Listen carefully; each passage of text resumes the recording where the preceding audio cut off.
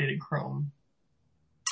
Happening now, we'd like to welcome our viewers from across North America, from right here in Manhattan, Kansas, live in the studio, and from around the world. This is the EdTech Situation Room, episode 264 for July the 6th, 2022. I am Wes Fryer, coming to you from my parents' house in Manhattan, Kansas, where I've come up for a couple days. And I am a new computer teacher and media literacy teacher. I should say robotics teacher, but computer science and media literacy teacher at Providence Day School in Charlotte, North Carolina, where we did not find a house to buy last week, but we did find an apartment to be in, and our housing quest continues. But joining me as always is Dr. Jason Neiffer, who is apparently circulating around the major metropolitan areas of the state of Montana. And tonight, Dr. Neiffer, where have you graced the local residents with your presence? Well, I am joining tonight from lovely Havre, Montana, in north central Montana, along U.S. Highway 2 in the north, the High Line of Montana, if you will. Amtrak goes through here, and the infamous Empire Builder train stops here in beautiful Havre, Montana. But I'm on some site visits. I'll be spending some time tomorrow on the Rocky Boy Reservation in north central Montana for some exciting ongoing projects at Montana Digital Academy. And I'm excited that even though I don't have my delightful home internet connection, which is super fast, I think I'm on a wireless connection tonight via Verizon. It looks like we're in pretty good shape. So it's a shame, Dr. Fryer, because I actually, up until just a couple of hours ago, I was at my parents' house in Great Falls, Montana, and in fact joined a lot of conference calls in the last couple of days, literally from my parents' basement. So it's a shame that I could not join you tonight, so we could both be joining you from our parents' homes. That's right. That's cool. Well, there's a sign of summertime. Well, Dr. Neiffer, for the benefit of the many new viewers, well, hello to Peggy George, by the way, in Phoenix. We're sorry we were just a few minutes late getting started, but for those folks who might be new to the show, in addition to some early banter about Montana or central Oklahoma or Kansas news and politics or weather, what else can folks look forward to tonight? Well, the EdTech Situation Room is a podcast, which I'm sure you figured out, that goes through the headlines from the techosphere and try to shoot them through an educational prism in hopes of maybe bringing some insight or thoughts or new ideas to teachers, administrators, tech directors, and all those that help serve our students in schools. It's been a relatively slow news week, although Dr. Fryer and I did come up with a series of links that I think will delight you. If you're interested in seeing the links, especially the ones we don't get to, as we oftentimes run out of time each week, feel free to go to our website, edtechsr.com/links. You can access the Google document, the second volume of our Google document, where we share all the links going back to episode 1 of our podcast a number of years back. This week, we have several topics to talk about, including some connectivity news, Google and Apple news, some podcasting information, security, our tech correction topic, which we others sometimes call rabbit hole, video conferencing information, some cryptocurrency news, and a miscellaneous topic. And at the end of our podcast tonight, we'll be sure to share our Geeks of the Week. Dr. Fryer, where would you like to start tonight? Oh, actually, I just put an article in that I'll start with. This is about technology spending in light of the mass shootings that we have seen in the United States, and that unfortunately seem to be continuing to just be part of our life. So this is under the miscellaneous category, but the New York Times reported today. Well, actually, no, I went ahead and threw that in as a today, but this was a article that I found. This was from June 26th. So this is a June 26, 2022 article by Natasha Singer, and its headline, "Schools are spending billions on high-tech defense for mass shootings." Now, this might not be a topic that you would necessarily think we're going to cover. That's why I put it under the miscellaneous category. But oftentimes, and I am a recovering technology director, as folks involved in school technology, we're involved in surveillance, and we're involved in really anything that touches the network. Over the course of my time at Cassidy School, I inherited, but also saw the network continue to grow well over 100 security cameras. We're a campus of 80 acres and 23 buildings. But there's a whole lot of moving parts to that, and then how that can fit into an overall security strategy for the school, et cetera. So what the New York Times was reporting back in June was that the market for weapon detectors and crisis alert badges in schools is booming. There's questions about whether the new technology is effective. In fact, and I haven't done the research on this, but the article says there's really scant evidence that any of this kind of technology actually has done anything to, actually prevent school shootings. Now, I'll say that we had a system in place, and we followed the lead of Oklahoma City Public Schools. And thanks to my friend Eric Heilman, I became aware of how effective this can be, which was a system that actually scanned all the Gmail and Google Docs for messages about self-harm or about violence and weapons and things like that. I hope that is kind of a common thing for schools to do, because that is an important thing to monitor. But two different school systems, very large, that are featured in this article. One is Cobb County School District, that is north of Atlanta. Spent $5 million on a, quote, crisis management system. But what they detail is that back in, when was it?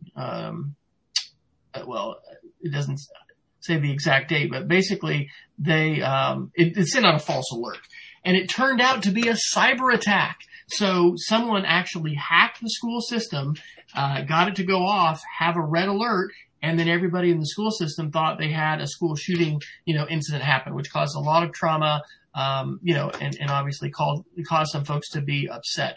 That is a system called Alert Point, that sent false alarms all over the place. I'll say that reminds me, as a school technology director, we, went through different iterations of kind of the emergency broadcast, being able to push some buttons on a phone and then broadcast, eventually, and I helped implement this new system with IP speakers and whatever, so that, horns that were going to be on athletic fields and everything, to be able to send a recorded message, saying that these things, this wasn't a drill, this was real. I was up at school, after midnight some nights, not testing that one that was going to wake the whole neighbors. But anyway, we also had to be careful, because when we had an older phone system, there had been a student as a prank that had gotten on this, and they were able to, broadcast to everybody's phone at some point. That was before things were happening with speakers.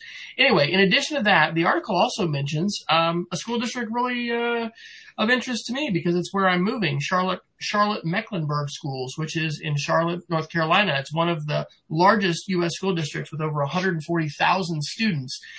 They have an alert system from an Atlanta-based company called Centegix. And they spent over $1.1 million on that system, with a badge service that was to allow teachers to quickly, send an alert if there was some kind of a system going on. At our school, we have used a system that was integrated with a tool called Informacast.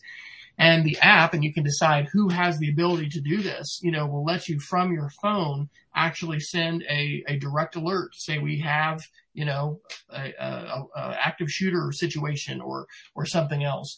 So anyway, the overall article, and I don't know how many listeners end up intersecting with surveillance systems and other kinds of security systems.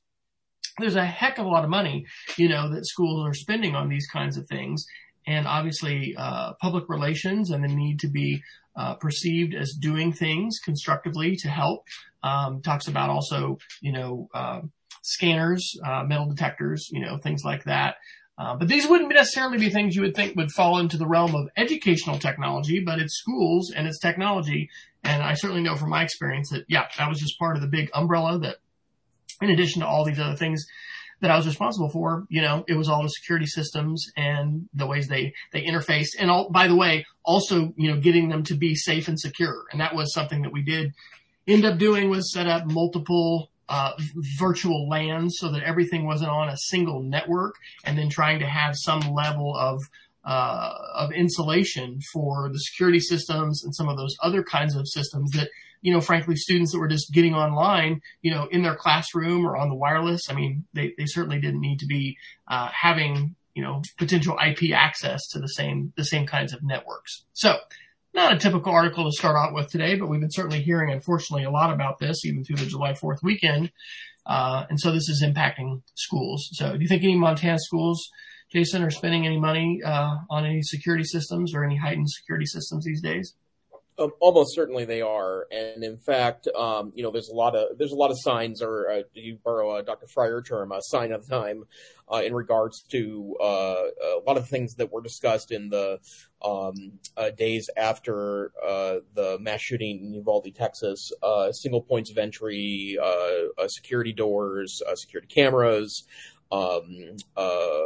Forcing people to check in with a member of the office staff before they're even allowed in the physical plant, all part of that process. Obviously, the larger topic is an incredible rabbit hole. But what I would say is that, if you are a tech director and put into the position to work on these technologies, just remember that you want to make sure that it's a community conversation, a community discussion, because every element of additional surveillance technology you add to a school does sacrifice some civil liberties in some way, shape, or form. And I'm not commenting on whether that's a good thing or a bad thing, other than to say it's really important those are community conversations and that everyone with a stake in the conversation is involved in that. And most certainly, if you are a tech director, that you should be doing this at the command of an administrative staff. Make sure that all these things are done with the utmost of safety and security, not only of physical persons, but of rights and responsibilities in mind. Absolutely. I dropped a link into the chat. Peggy had a good comment. This sounds like a little invasive to scan all student communication. One of the really important conversations that I always had as tech director in September at the start of the year was having students sign what used to be called our acceptable use agreement. We migrated to a responsible use agreement with more affirmatives than just like a list of 20 I will nots. But putting students on notice to let them know about that. One of the interesting things that's happened with surveillance is it's become much more pervasive. And at one point, when there were fewer cameras, there were little signs, warning this area under video surveillance. As it was now, every single one of our buildings and many hallways, just lots and lots of places under surveillance, and there really weren't any signs letting people know about that.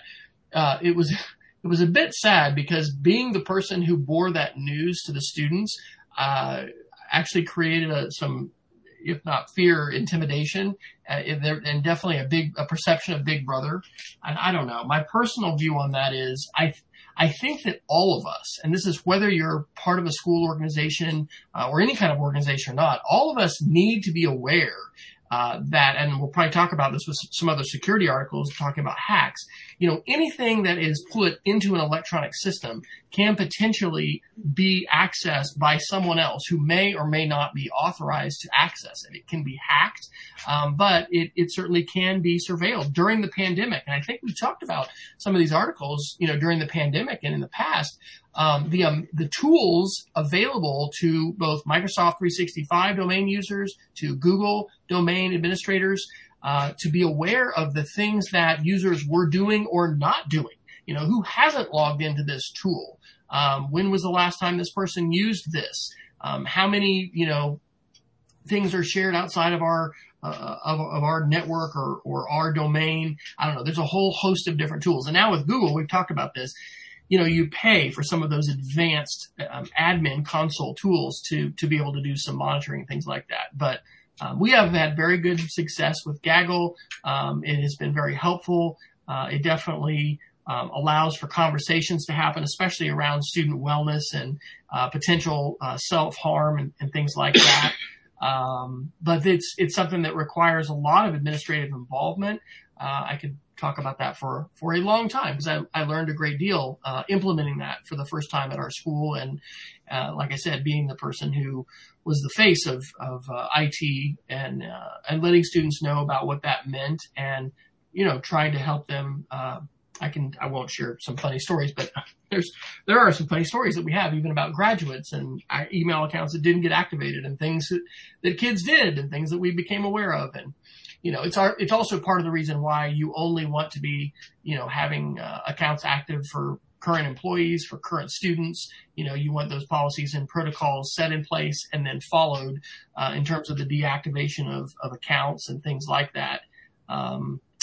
Because there are some obligations and legalities that are certainly involved in that kind of monitoring. Something else that I'd say is that the Google Admin Console, one of the things you definitely don't want to do is just grant too many rights to folks when it comes to administrative systems. When I came to our school in 2015, there were a number of people that had been granted more administrative rights than they needed to be granted, on the system. And that can be something where people lock things down too much. But basically, if people need to reset passwords, that's what they should be able to do. You don't want to give them, more extensive access roles. And I think it's also really important that you always document your use of things. We had a tool, I'm trying to think of the name of it, but it basically, we retained email for 5 years for everybody. And the tool would allow you to go in and do all kinds of queries. Well, I only, did that when I was being asked by an administrator to do that and documented that.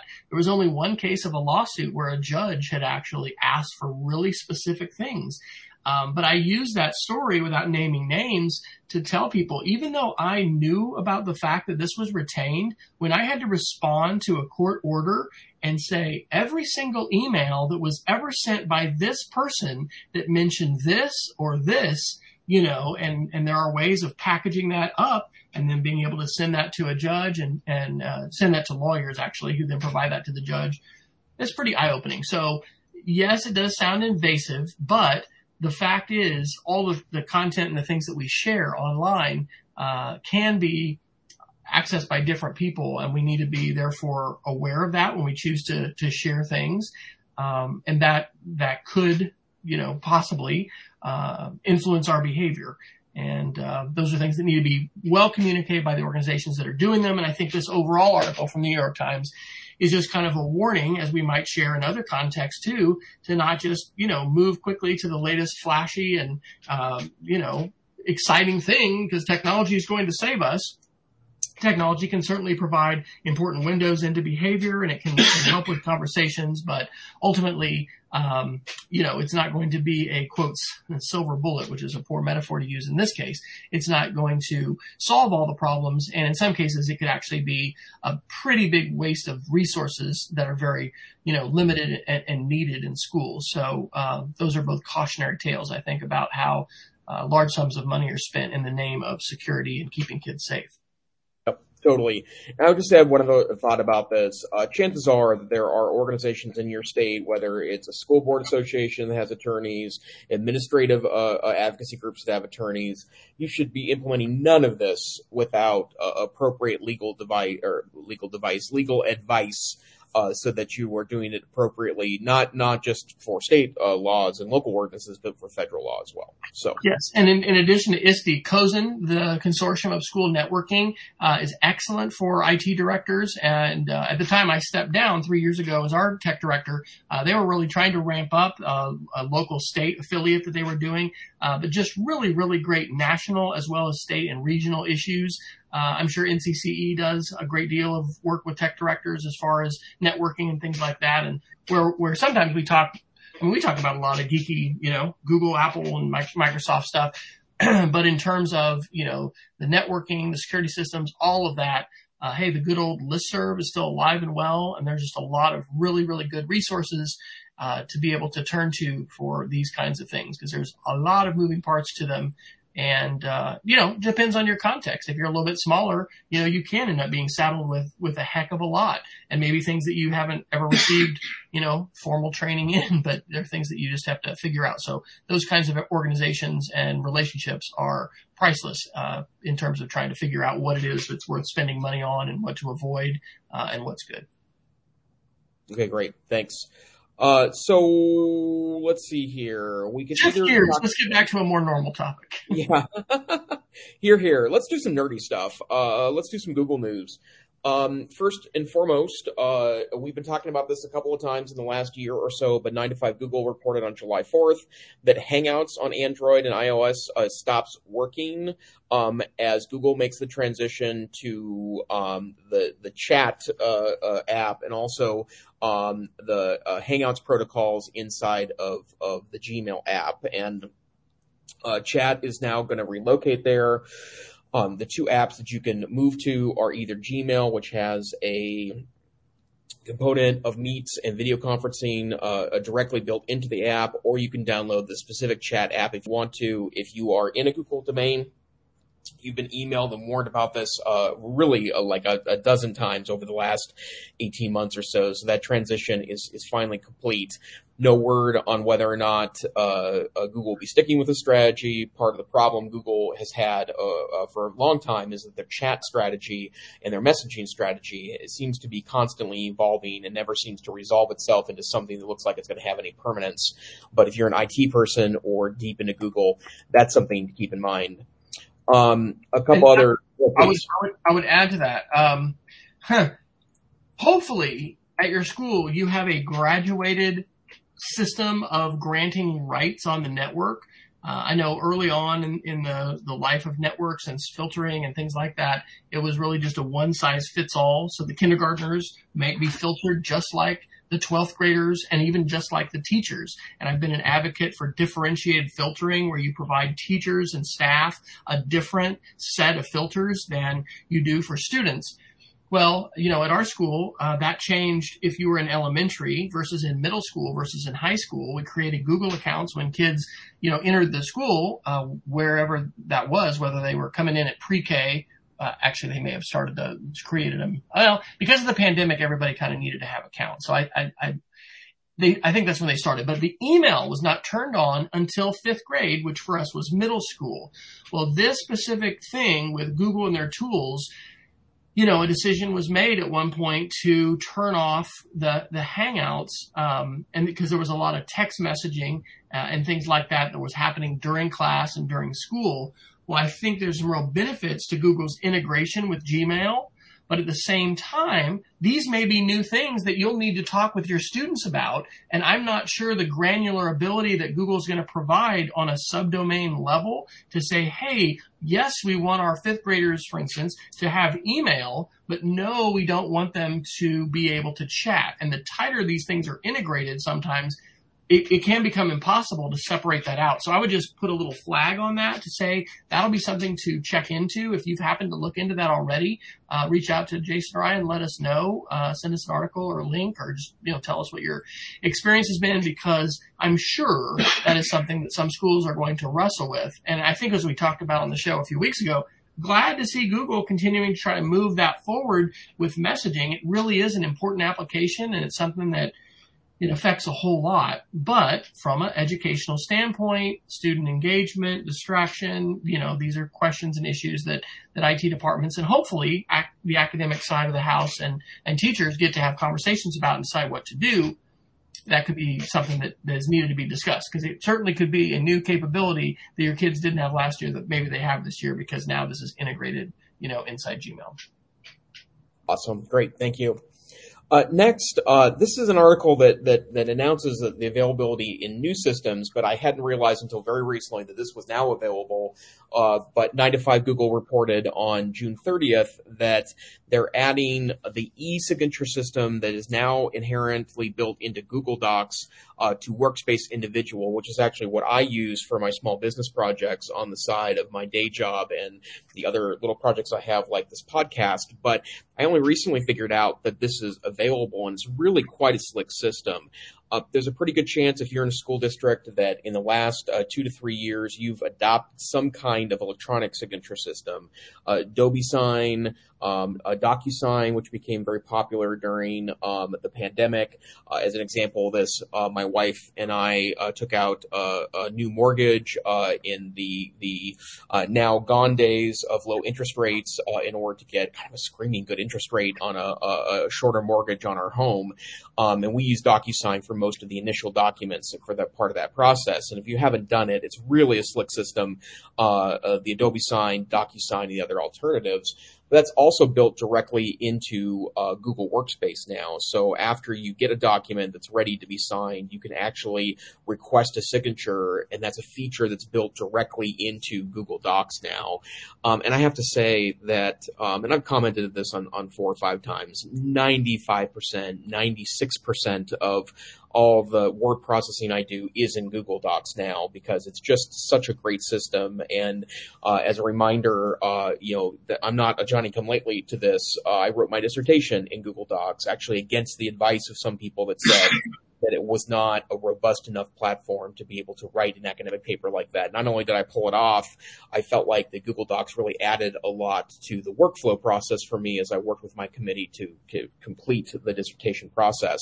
But if you haven't looked into that yet as a process, especially if you have kind of low value paperwork, so many signatures in K-12 schools that could be very eloquently created in an e-signature system. I'm just thinking about things like permission slips for field trips and that sort of thing, where you might be able to save an extraordinary amount of time and heartache by moving towards just some kind of electronic signature system. So check that out in your individual Google Workspace system for your school. Absolutely. We're right now, our daughter, youngest, has graduated, and so she's going to it's actually a prep school for a year in Virginia. And, there's a ton of forms and a ton of things, and they've employed some different systems to be able to do that. We're also in the process, we're selling our house, we're looking for a house, we're leasing, we're doing all these different things at a distance. And these electronic systems are fantastic. Hopefully Google's going to have a similar pretty seamless experience. But I think this is a great thing to be integrated in, and it will, sign of the times, right? Digital signatures. These are things that increasingly we expect, leasing a new townhouse, across the country. I don't expect that I need to print out a piece of paper, and fax it. I expect that I can electronically take care of that, and I have. So it's great that these tools are being provided within the Google Workspace environment, and I'll be excited to hear what people's experiences are as they roll out and are being utilized. Absolutely. And then one last one that I thought I would mention is that Chrome OS 105, which is the next version that's currently in beta on Chromebooks, it's in the so-called dev channel right now, which means that you can put your Chromebook in a dev channel and get future features earlier, although in an unstable way. But there is a new feature that's being tested out. This is according to Kevin Toffel. Can we call him our friend Kevin Toffel? Sure. Maybe we're fanboys of Kevin Toffel. Kevin Toffel tweeted me before, so yeah, we're buds. There you go. So yeah, a fan of the podcast, obviously. But Mr. Toffel reports at About Chromebooks on July 5th that there is a feature that could allow you to tweak things in order to save on battery life. And the feature is called Quick Intensive Timer Throttling of Loaded Background Pages. And essentially what it does is that it stops some of the background information that happens on your Chromebook to fetch pages and also fetch scripts and things that can help load your page. And the idea here is that it could increase your battery life by not 10% is a number being tossed around. It's probably not going to be 10%, but it's another tweak that Chrome is working on to extend the battery of your Chrome devices. And already your Chrome OS device is likely to be much more battery efficient than other operating systems available because of its kind of svelte posture and its minimalistic design philosophy. But I just love that all these individual tweaks continue to happen in the background in Chrome OS.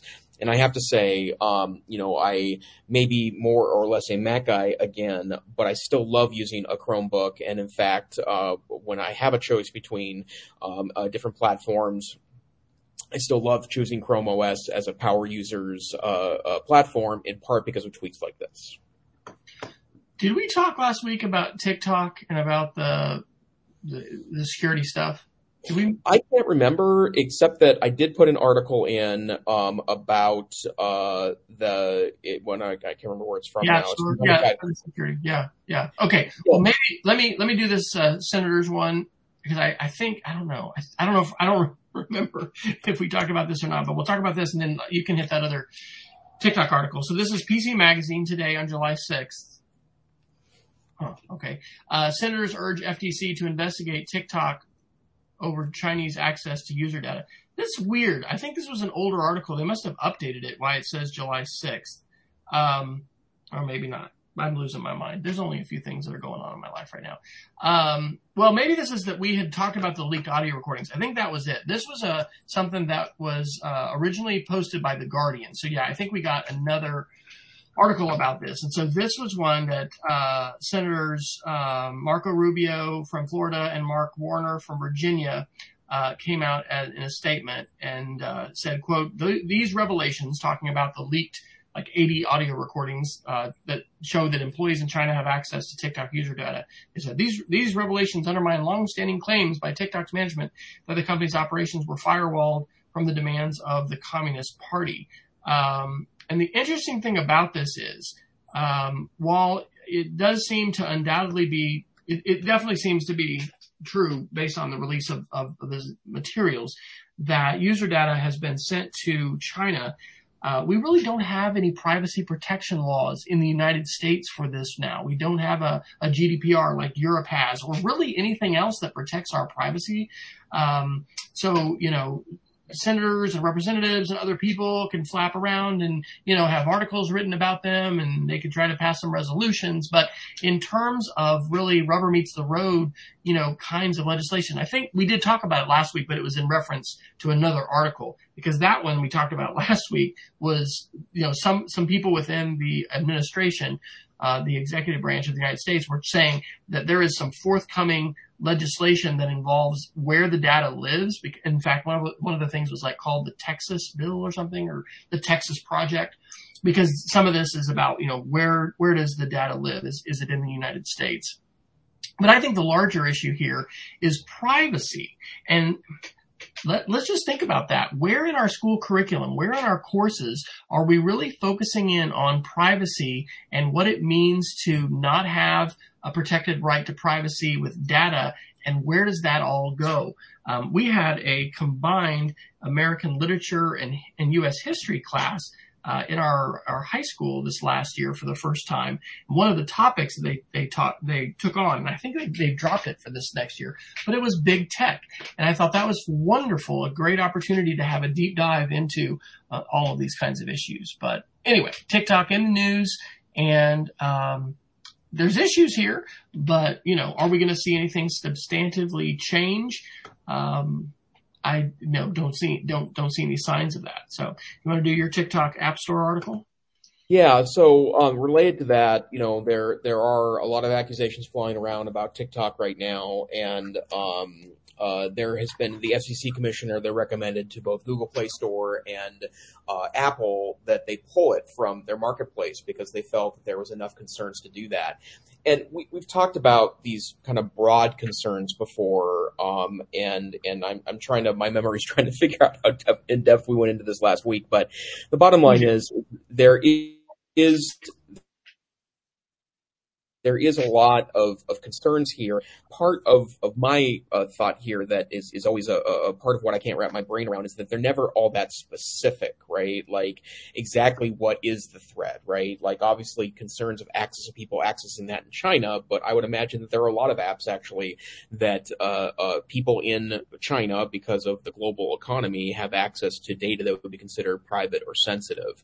But the article that I'm pointing to is kind of a response to that. It's from 9 to 5 Mac on July 1st, and TikTok has commented that they will do basically whatever it takes to make sure that the app itself stays in those two primary distribution channels, the Google Play Store and the Apple App Store for iOS and iPad OS. And you know, I can understand what kind of sensitive data could be stored. I can understand how people's habits, what they click on, what they follow, what they comment on, especially if they're trying to remain anonymous, could be very concerning. We on this podcast have talked about TikTok a lot from the standpoint of its discovery engine that seems incredibly accurate. And, there are lots of what are seemingly innocent parts of TikTok that, you may be saying to yourself, who cares if people learn, which dance videos I click a like to, or if you're a super fan of Dr. Fryer's barbecue TikTok page, that's not that sensitive of information. But I don't think the imagination needs to run that wild to think about ways that your private viewing habits could be considered at least embarrassing to you, if not highly concerning. I have been shocked in the past couple of weeks how hard different bad actors have tried to get my phone number through Facebook Marketplace. One of the things that does happen to me on TikTok, they want access to my contacts. And I say no, and will that make it easier? Now, whatever, disclose. I'm using Signal, because that's something where next week is the Summer Institute in Digital Literacy. And, that's the platform that we use for a group chat among the 26 or so of us that are organizers and help this thing, help this rocket launch and the whole conference happen. I said yes to contacts and I've been able to some people have made connections with me because of that, but I think that's actually a decision that is one of those things that we don't necessarily prepare people really well to think about. Do I want to do this? It was like I think I told that story about Clubhouse, right? And I don't have Clubhouse on my phone now. I dabbled with it a little bit and I deleted it. But when I first installed Clubhouse, click, and I don't know if I had a choice, but it was just so fast and boom, I just granted them access to every single one of my contacts. That's every phone number. That's every email address. And what's been happening lately with Facebook Marketplace is we're selling stuff, right? And it's awesome. I think it's actually better than a garage sale. We're not going to get that much. And we're making a little bit of money, selling furniture that we're not going to be taking to North Carolina. Well, and I've read things on Reddit and other places about how people want to get your phone number. And so you can send them messages through Facebook Messenger. We may have done an article on the show saying that, anyway, some security professional said, iOS users delete Facebook Messenger. It is not a safe app. And maybe this is part of the reason, because rather than message within Facebook Messenger, here, send me your phone number. Well, no, I'm not sending you your phone number.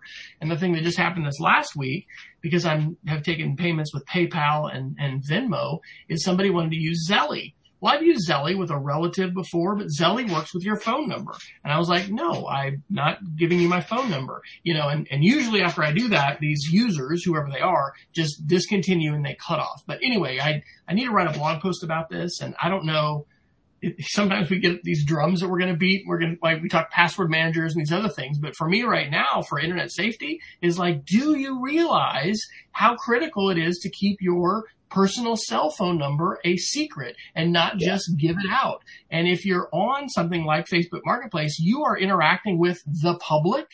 And that is a potentially perilous thing. So anyway, I think that just needs to be part of overall conversations that we're having with folks about security and safety. And it goes into TikTok or any other app, because what do they continue to ask you? Or, it does me. Can I have access to your contacts? Will you please let me have access? And especially like I had to delete and then reinstall until you get those questions again. Yep, totally. And hey, quick tip. I don't give my cell phone number out, my cell phone number out, even though I give my cell phone number out to a lot of people all the time, to stay connected. And I do that with a Google Voice number. And that's what I do too. Absolutely. Okay, great. All right. Well, let's see here. Can you like to do that cryptocurrency crash? That was you. Oh, it is? Okay. Yes. All right. So I'll comment on it because, my cryptocurrency is, but yes, go ahead. Yeah, right.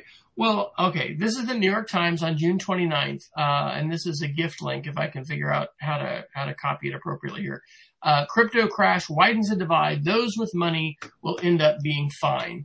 I will admit that cryptocurrency is one of those things that, we've talked about on the show, NFTs, non-fungible tokens. One of these technologies that okay, what does that really mean? Is this a real thing? It's based on blockchain. But, it was only a few weeks ago, this video that I had shared that really was a pretty strong expose. And then I think we talked about a Bill Gates article or video that he put out. I mean, I am fully convinced now that crypto is a scam, and it is just some smart people that have used the technology, which is interesting, to create a currency, which, what is currency? It's something that people put faith in, something that people perceive has value. And because enough people perceive it has value, it does. Back in the day, pre-Nixon, the US dollar used to be backed by real gold. They did away with that. It's just really the perception that we have that, what is the full faith and confidence in the US government, it's going to have value. So anyway, this article, from the New York Times talking about cryptocurrency, is saying that there's, this big divide and this is funny. So, Jason, did you see The Social Network, the movie that was about the founding of Facebook? Mark Zuckerberg? Several times, yeah. All right. Excellent movie. If you guys haven't seen that, check that out on Netflix or whatever. So the headline of this features, billionaire twins, who now have a band called Mars Junction, the Winklevosses. They're featured in that movie. Well, perhaps not surprising to everybody, they've been really big advocates for cryptocurrency. And Tyler and Cameron Winklevoss, they're also, doing this tour, raising funds, for themselves as band members. But cryptocurrency is one of these things that's just continuing. People are continuing to say, come on, you got to do it. Literally driving up here to Kansas, stopping at the turnpike at the gas station, the ATM allows you to buy Bitcoin. In fact, I haven't posted this, but these screenshots, buy your Bitcoin, get it right here, trade your regular money.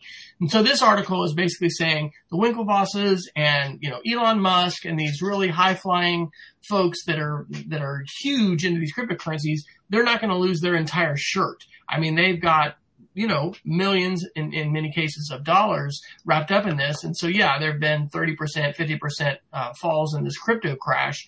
But they're going to be okay. And so that's basically what this article says. The combined fortunes of the 16 richest crypto billionaires exceeded $135 billion in March, Forbes estimated. As of this week, the total was down to about $76 billion.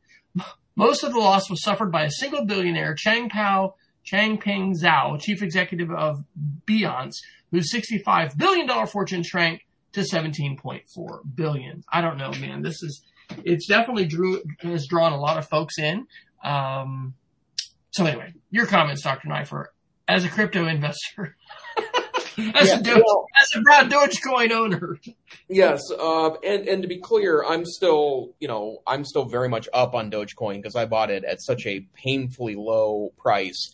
But, I mean, the article makes a really good point about, I haven't lost anything in my crypto investments. And in fact, because I invested a very small amount of money in this, mostly as a joke, even if I lose it all, it's not, it's really not going to be a big deal. But that's part of the point, right? Like that's the, I am not a Winklevi, so I really can't comment to, their ultimate worth, but I would imagine what they invested into it was kind of what I invested into it, which, for me was relatively small amount of money. I did at one point, have a unrealized value that was extraordinary based on my relatively small investment. And now it's just, a good return as opposed to a unbelievably shocking return. But I see these poor folks, on the message boards on like Reddit and such that have invested really all of their liquid capital in cryptocurrency. Some of them early on did make extraordinary amounts of returns, and some of them did really amazing things with it, which was to put a down payment down on a house or donate a bunch of money to good causes or help out their mom or do all sorts of great things. But the vast majority of people that invested a lot of money in those cryptocurrencies are seeing losses at this point, and sometimes substantial losses. And some of the lesser known currencies kind of end up just becoming worth nothing, and the value disappears with it. And so I've heard cryptocurrency called, very mockingly, multi-level marketing for bros, which I thought was a pretty funny reference, to multi-level marketing schemes. It's probably not that unfair of an analogy, but the bottom line is that I still think there is very much a future to cryptocurrencies. I think there's something here. I think the blockchain itself, I think, has extraordinary applications that we're just beginning to scratch, and I think many of those could actually have some impact ultimately on education and how we do record keeping and how we show a proof of what we've done and what we've accomplished, portfolios we've completed. But the bottom line is that if you're treating it like a get rich quick scheme, chances are it's going to be at the very least unpleasant results, if not a total loss. And so it continues to be very careful. So one more quote from the article, and then I'm going to do a shout out to our June episode, and we talked about this video. This is from the article. And this is also good from a historical standpoint. Crypto and NFTs are an example of something that really should be in your economics curriculum. And if you don't have an economics class, like, where do you talk about economics in high school? Like, there should be a place where that is discussed. Because, we don't do enough with financial literacy with students in general, but the world of crypto it's part of the landscape. So the article says the crypto crash started in May of 2022 when an experimental coin called Terra USD lost almost all its value practically overnight, taking down a sister digital currency, Luna, as well. Its collapse devastated some retail traders who had spent their life savings on Terra USD through Anchor Protocol, a lending program that let investors deposit the coin and receive interest as high as 19.5%. And it goes into talking about the sort of like the dominoes that fell there. But let me do a shout out to our previous episode, 260, from June the 1st. And in that episode, I shared as my Geek of the Week a video that I really, really recommend called Line Goes Up, The Problem with NFTs. And it's by a guy named Dan Olson. And I also gave the link to an Ezra Klein podcast interview with Dan that he did. So anyway, it's well worth checking out. And it's, the blockchain, that kind of technology, encryption, these are powerful technologies, which we are definitely hearing people tout the world-changing potential of them. They are having an impact on people's lives, and it is pretty interesting to think about, monetary systems that are outside the central control of any kind of bank or government or things like that. So anyway, that's a bit of a rabbit hole in and of itself. And I think, Dr. Neiffer, holy cow, are you serious? You got like 5 minutes. We started a little late, so we can go a few more minutes. What else do you want to talk about tonight besides crypto? Well, let's do some Apple articles, and part of this is that I imagine we both might have some stories to tell in regards to this. 9to5Mac reported yesterday a story from Hannah Rose May of the Netflix series Altered Carbon. Recently shared a story where an Apple AirTag somehow made it on her person. There's a lack of details about the specifics here, but she noticed it when an app pushed on here. I believe she was at Disney World at some kind of event, and somehow this tag made it onto her person or in her stuff. That part is a little unclear. And then Apple, the iPhone notified her, and she was able to get rid of it before she left the property, so it didn't follow her anywhere. And I think that, in my mind, that's a success from the standpoint of, Apple let her know that there was a rogue tag that was following her, but Apple's still trying to figure out, the security lines here. And we've talked about this issue probably a half dozen times since AirTags have been released widely to consumers. And I think there is some scary things here. But, the other thing that I think is also important to remember is that there are a lot of fairly terrifying technologies that are available for next to nothing through mainstream consumer sites like Amazon that in a not discoverable way can track people's locations. And so it's just something to be ultra aware about.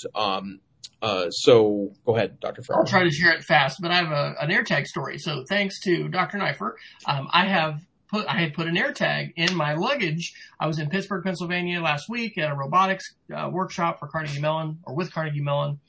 And it was just great, but holy cow, air travel can be crazy, and it was coming back. And I was on a flight to go into LaGuardia in New York, but the airport was shut down and we all had to leave. And basically the bottom line was I thanks to American, was able to jump on a flight to Dallas, get another flight, came home early, made it home, no problem. My bag is in New York. So thanks to the AirTag, I could see exactly what gate it was at LaGuardia. I was able to check in with it. Oh, look, it's made it to Dallas. Oh, look, it made it to Oklahoma City. Oh, look, it's out for delivery, and it was east of I-35 and then it was over here. But, I didn't have that notification from American, but I knew exactly where my bag was. That is very cool. So, and then when I was, even when I went in to file for it, I just went in right after I landed in Oklahoma City and said, hey, my bag is in New York. I know that because I have an AirTag. She's like, really? You're the second person who's come in and said that. Yeah, it's pretty cool. So There's bad stuff, but there's also good stuff. Well, and as a matter of fact, Dr. Fryer, the other article I've shared today is from CNET, 5 places to put an Apple AirTag that you've never thought about. Of course, one of them is your checked bag. And of course, you have thought about this because you listen to the EdTech Situation Room podcast. We've talked about this in the past. But I will tell you that I am in love with the AirTag technology. I now have 7 of them. I've given them away as gifts to a half dozen people or so. And it's exactly the stuff that you're talking about. There's one in my check bag. There's one in my daily carry bag. There's one in my insulin kit. I'm a diabetic. There's one in my insulin kit. There's one they suggest putting it in your jacket. So you remember to, if you leave your jacket behind, it will notify you that you've left. Yeah, because it notifies you if you turn that on when you are separated from it. So, these are my AirPods. I bought a case that has an AirTag, a holder on there. I also have one, on my keys, that I also, you're going to see him as Jason the Knife AirTag.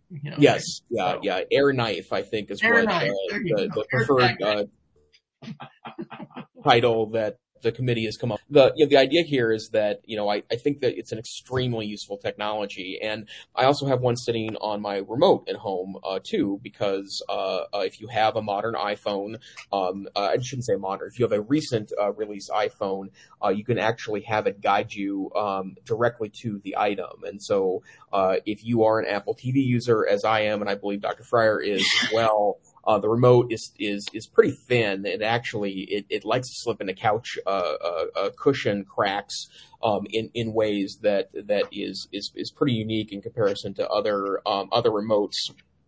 And so I have a holder that also has an AirTag so I can find that piece. So, Exhibit A, I've just removed this from Moose, who is journeying with me. This is Moose's collar, and so we just have a little, I don't know, vinyl, neoprene, whatever. It's just some kind of synthetic plastic, but it's in there. He's actually gone swimming multiple times with this, and it's not supposed to be waterproof, but these are doing really well after multiple dunks in the pool. I put one of mine on my Kindle, which I somehow seem to always replace or always misplace in the home. So I'm just going to say kudos to Apple for responding to the criticism, for allowing folks now to be able to be alerted when there is an AirTag, repeatedly in their proximity that's not their own.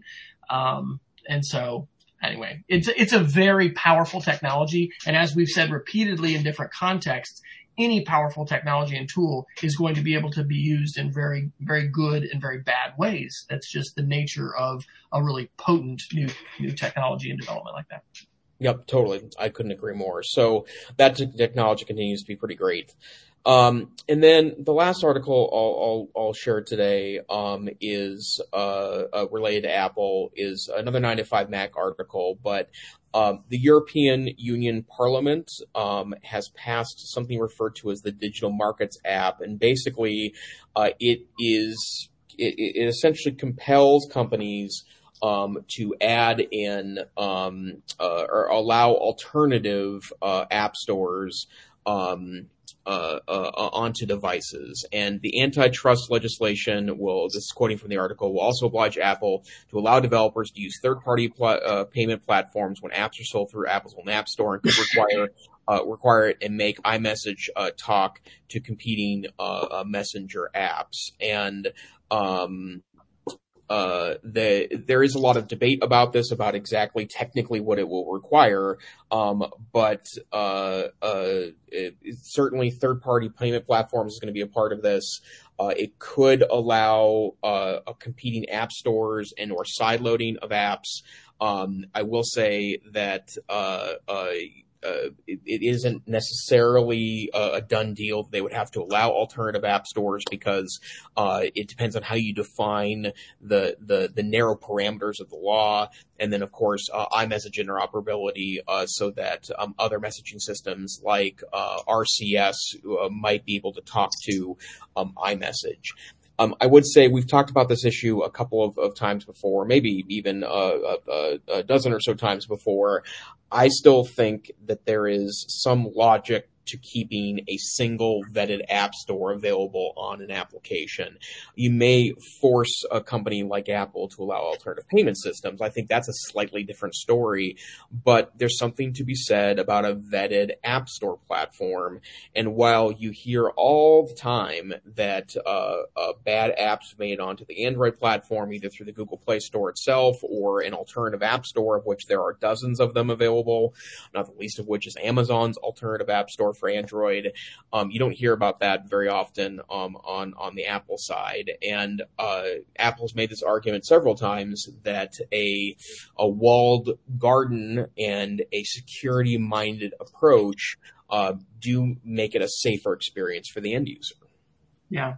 Well, and ultimately we're going to be faced with choices with this. I guess I can go ahead and say this. I think I've said it out loud before. We're being transcribed by Facebook right now. Once upon a time, Wes jailbroke his iPhone. And in part, that was because I wanted to be able to mirror my phone and do demonstrations, and you didn't have a way to do AirPlay mirroring. You had to jailbreak your phone and have an app that was available on Cydia, which was the alternative app store, and you open yourself up. You had to be very careful. I didn't install stuff I didn't, research and know about. I think this is the trajectory where we're headed, and that is just going to be a user beware sort of environment where the app environment on the iPhone may not be nearly as gate kept and protected, and people are going to need to be careful. But guess what?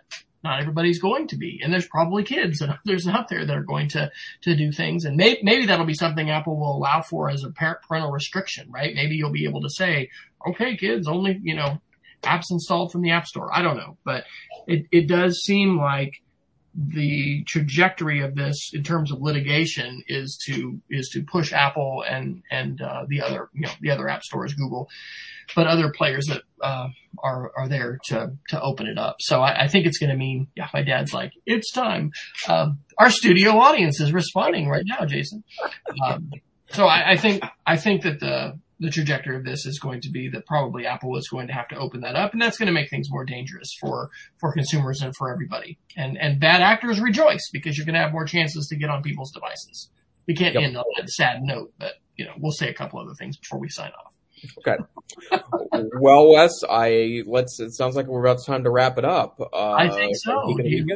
Yeah. So I put 2 Geeks of the Weekend today. First one is kind of fun. It's Image Candy. I think it was you, Dr. Neifert, that alerted me to PDF Candy. And because of sharing that and tweeting that, the developers of Image Candy, which is a website that offers web-based image conversion and manipulation. So converting images, resizing them, compressing them, removing the background, converting them to PDF, rotating them, flipping them, cropping them, adding text, watermarking, making a meme, the all-important HEIC to JPEG, and then making a GIF from a video. All of that is available. So super, super cool, all web-based. Chromebook users rejoice. And then the last thing, I have a physical security key that allows me to log into USB-C devices as well as Lightning devices, iOS devices, which is great. I love it. It is on my keychain, which I actually have in my pocket, along with my handy-dandy AirTag. And it's great. Okay. So I can use this as a physical device. It's a YubiKey with 2 sides. Guess what's not there? USB-A. I'm using my ancient Chromebook. So how am I going to get this to work? Well, you can have alternative means of authenticating yourself, but there's also an adapter. So that's what I also dropped in, is just from Amazon, a $9 USB-C to A adapter, which apparently will work with security keys and other things. And so if you've got, for instance, anyway, that's the scenario that I'm using that for, but didn't know that existed. There's my Geek of the Week. How about you, Dr. Michael?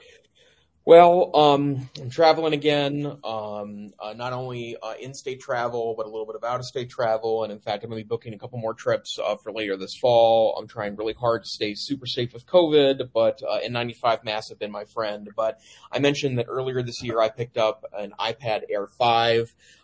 This is my iPad Air 5. It's the newest iPad Air. I wish it was available in that sage green color, but the blue color is still absolutely beautiful. I love this. It's got the M1 chip in it. It's fast. It's efficient. The battery life isn't super great, but what I've also figured out is that if you keep the 5G on and the screen on super bright, it really burns the battery down. You turn the screen down, you turn 5G, or I'm sorry, you turn mobile internet off, the battery life gets a lot better.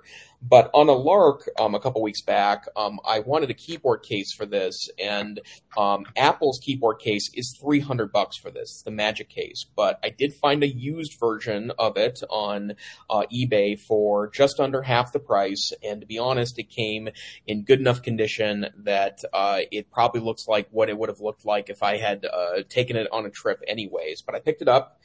This is it right here, and I am absolutely in love with it. It is a totally amazing experience because not only does it have a nice Apple keyboard, but a beautiful trackpad, and it literally is a magnet that holds this into it. And all you do is snap the iPad into place, and then it becomes effectively a mobile laptop. Now, let me be clear. We've talked about in the past, I don't think this is a laptop replacement, right? Like here I am sitting in a hotel room tonight, and I'm on my MacBook Pro, and I prefer that for typing. But at a conference I was at a couple weeks ago in Denver, this was the best portable machine ever. It came in and out of my bag super easily.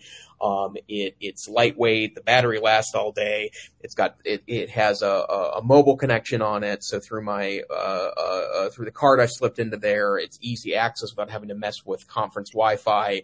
It is a really, really amazing experience. And while 2 or 3 years ago, I couldn't have imagined taking only an iPad on a work trip, I think I could pull it off now. Again, it's an expensive item. $300 is the retail price from Apple, but if you spend some time looking for a used one, they are anywhere from a third to a half off. And if you find a trusty seller, especially one that will take a return from you if it doesn't work out the way you hoped it would, or if it's a little too banged up, I highly recommend the Magic Keyboard for iPad. It's the iPad Pro and the iPad Air 4 and 5. Awesome. Well, Dr. Neiffer, when you're not here on Wednesday nights, which, by the way, will only be a couple more weeks at this 9 p.m. Central, 8 p.m. Mountain Time, we're going to be rolling earlier by 1 hour starting in August. Where can people find you? Well, best place to find me is Twitter. Tech Savvy Teach is my username there. How about you, sir? I am W. Fryer on Twitter, and you can also find a variety of links to connect with me at wesfryer.com/after.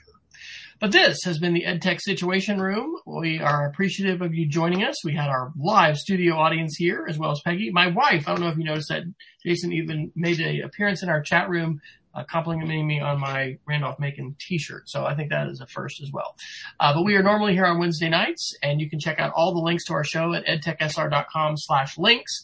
When I finally get around to doing the compression publishing, usually that's on a weekly basis, you can access small MP3 versions and smaller compressed audio versions of our show on edtechsr.com. But thankfully, YouTube and Facebook do not delay in archiving our shows, so you can check out any of those on YouTube as well as Facebook, and we encourage you to follow us there as well as on Twitter. Let us know if you've got any feedback from the show. We do love to hear when folks are listening, and if you can join us live, we would love for you to do that. So until next time, we encourage everybody to stay savvy, stay safe, and take care. Keep enjoying the summer.